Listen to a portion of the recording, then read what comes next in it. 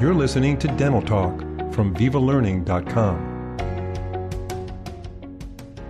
Welcome to Dental Talk. I'm Dr. Phil Klein. Today we'll be discussing simple concepts for veneer cementation and how to manage the cementation process. Our guest is Dr. Todd Snyder, a regular speaker on VivaLearning.com, a cosmetic dentist, international author, lecturer, and consultant to a variety of dental companies. He hosts a weekly podcast, Delusional, Winning the Weekly War of Dentistry. You can reach Dr. Snyder at legion.dentist.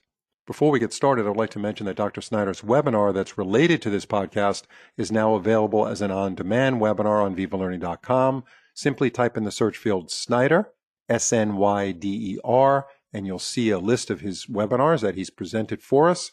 All of them are excellent presentations for the entire dental team. Dr. Snyder, it's a pleasure to have you on Dental Talk. Thanks, Phil. Great to be here.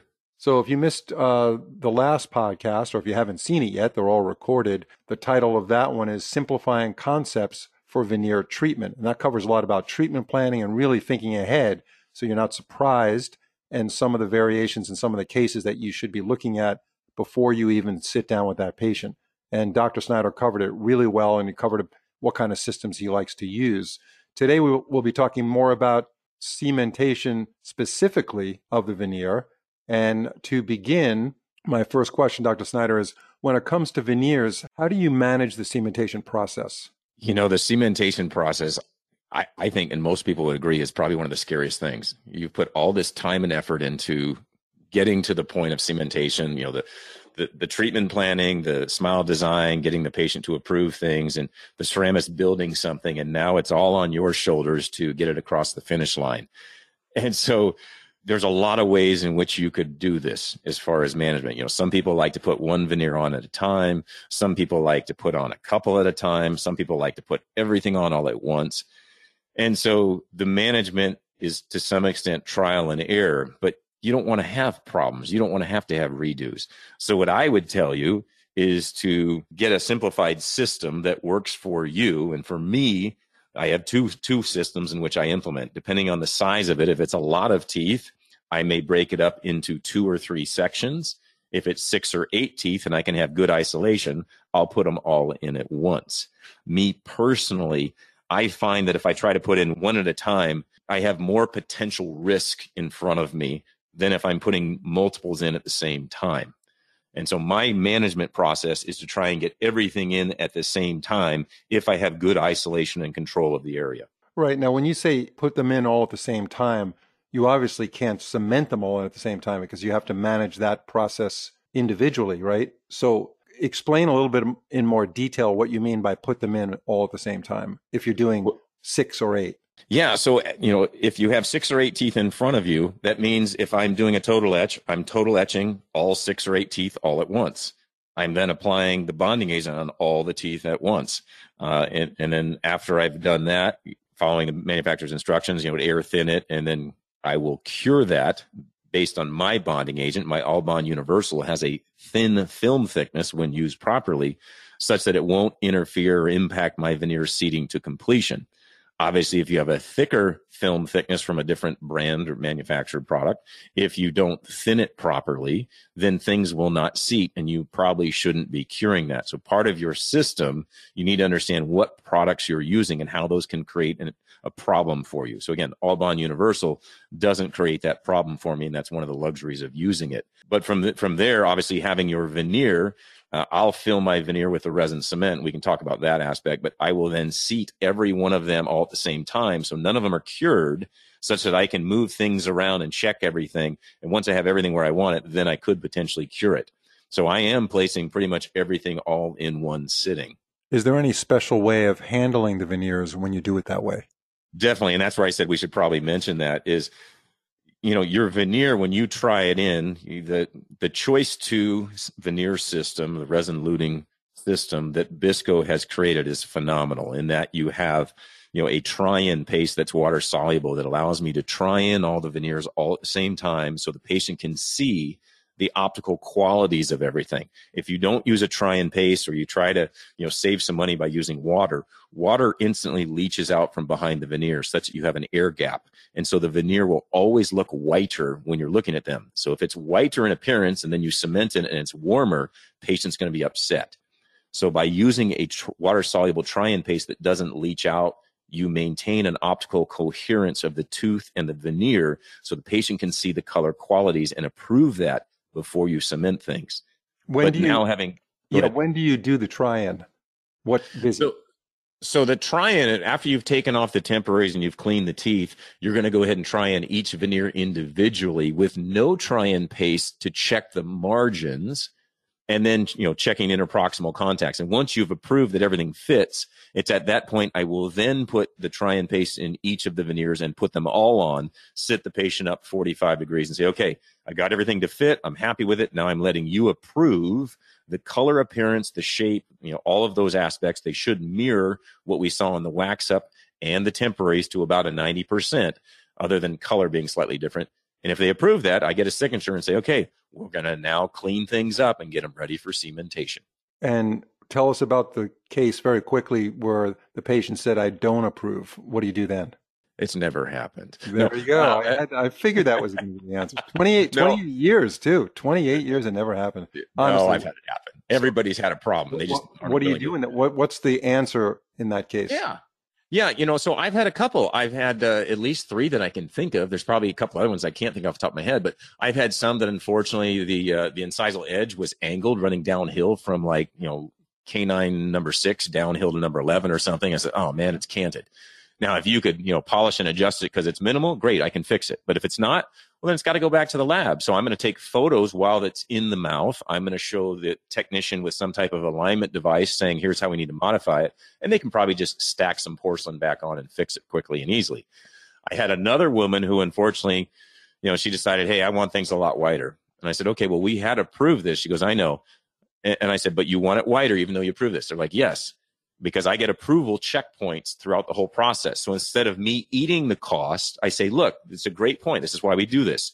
Now that you've seen it and you want it whiter, that's no problem. But it's going to be an expenditure that we weren't expecting. So I can decide, do I want to eat it? Do we want to eat it together that she pays half and I pay half? Or do I say, look, you approved the original color. It's on you. You decide in your office how you want to perform these, but you need to have checkpoints as running a business, so you're not eating things should they happen. So for me, it was like, okay, we want to go whiter, no problem. Let me send it to the lab. Let me get them to whiten it up. For some of us, depending on the patient and the case, of course, delivering a veneer can be a bit stressful, right? Everything had to go right up to that point for the delivery to be perfect. So what steps do you recommend to take to ensure that delivery of your veneer restorations are consistently as close as possible to perfect? Well, that's where I think you need to stick to a system. So again, for me, it's a very systematic approach of how I try them in and check each margin, how I check interproximal contacts, how I then go to the next step of using a try and paste so the patient can perceive it. And when they approve it, then the next step is, okay, I got to take these all into the lab and I have to clean them very thoroughly, whether it's ultrasonic water bath with an alcohol in it, whether it's a steam bath, if you're using a steam cleaner, something has to be done to make sure these are free of contaminants. And then from there, it's like, okay, now I need to make sure that I have my silanes that are in place, whether it's a dual bottle system, like Bisco has their Bis silane 2-bottle system, which is not pre-hydrolyzed. Or if you go through a lot of silane, you might buy their single bottle system, which is already hydrolyzed, has water already in it, has a shorter shelf life, but it gives you that convenience. You're not spending time mixing and whatnot. But so if you're applying that and then putting a little warm air over that, to allow that to evaporate, then you're going to the next step of saying, okay, I now have an unfilled resin that I have to put inside this veneer. That unfilled resin is meant to be extremely thin. It doesn't impart any strength, but it's acting kind of like a surfactant. Same as when you pour up an alginate impression before you pour the stone in, you pour a little bit of a surfactant to allow things to flow easily so you don't get bubbles. Same kind of thing. If I'm going to put a thick resin luting cement on here, I want it to flow easily so I don't get bubbles and whatnot. And so all of these steps have to happen. And then from there, you grab your Choice 2 luting cement, where I personally use translucent for 90-something%, but I'll use milky white on a couple that I need a little extra pop. It's loading each one of those veneers up and placing them on the teeth. Some people like to put the resin on the teeth themselves. I personally, my system is I like to put it in the veneer so I know I have exactly the right amount. And when I seat it, I can see 360 degrees around the margin and all the excess is coming out. So I know that margin is sealed. And so you can see it's a very systematic approach in doing this. Now, you may find a way to deviate in your practice something slightly different, but I can tell you this approach works extremely well for me in 28 years. And so the system, if you're following it correctly, you don't end up with all the little problems that usually you'll hear someone has encountered, whether it be bubbles or something not seating or trying to bond to something that was contaminated. There's a step to every one of these processes. So when you talk about the actual products that you're using, color stability, right? That's a huge factor. Low film thickness. What are some of the key attributes to these products that our audience should look at when making a purchasing decision on a veneer cement? Yeah, you bring up a great point, and I kind of hit on it probably too quickly in there. But if you're putting a bonding agent on a tooth and you're going to cure that bonding agent before you seat a restoration, meaning a veneer, if that bonding agent has a thick film thickness, like it's highly filled, doesn't matter how much you air thin it, it's going to be too thick and your veneer will not seat properly. So your margins are open. Okay. So understanding the product you have and how thick the film thickness is key. Based on that, you may decide to either light cure it if it's a thin film thickness like the Allbond Universal. If it's a thick film thickness, you do not want to cure that. And that means you're sandwiching everything together and curing it all at once. Now, the advantage of obviously curing the bonding agent ahead of time is that it's already on the tooth, as opposed to if you're curing through a veneer and curing through your resin luting cement to get to your bonding agent, everything is curing towards its mass or where the chemical reaction started. That means you're pulling things to some extent away from the tooth. So you might not get as good of adhesion to the tooth structure if you're trying to cure everything all at once, as opposed to curing the bonding agent on the tooth. So that's the first critical step you have to consider. So thanks for bringing that up, Phil. And then the second thing is obviously color stability. And that's why I said Choice 2 is phenomenal in that the delta E value, in other words, the color perception of a color shift is not visible. It's not perceivable to the human eye. It's so low, which is great. That's what you want. But also I add into that by trying to hedge my bet and saying, I'm going to use a translucent cement for 90-something%.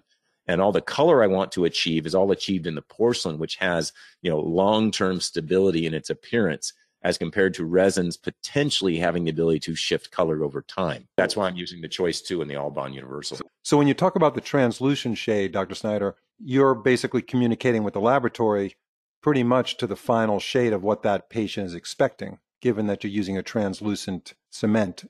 Exactly. I want them to build in either the opacity into the restoration or the whiteness or the translucence into the ceramic that allows the underlying natural tooth color to come through, not the resin so much to create the color.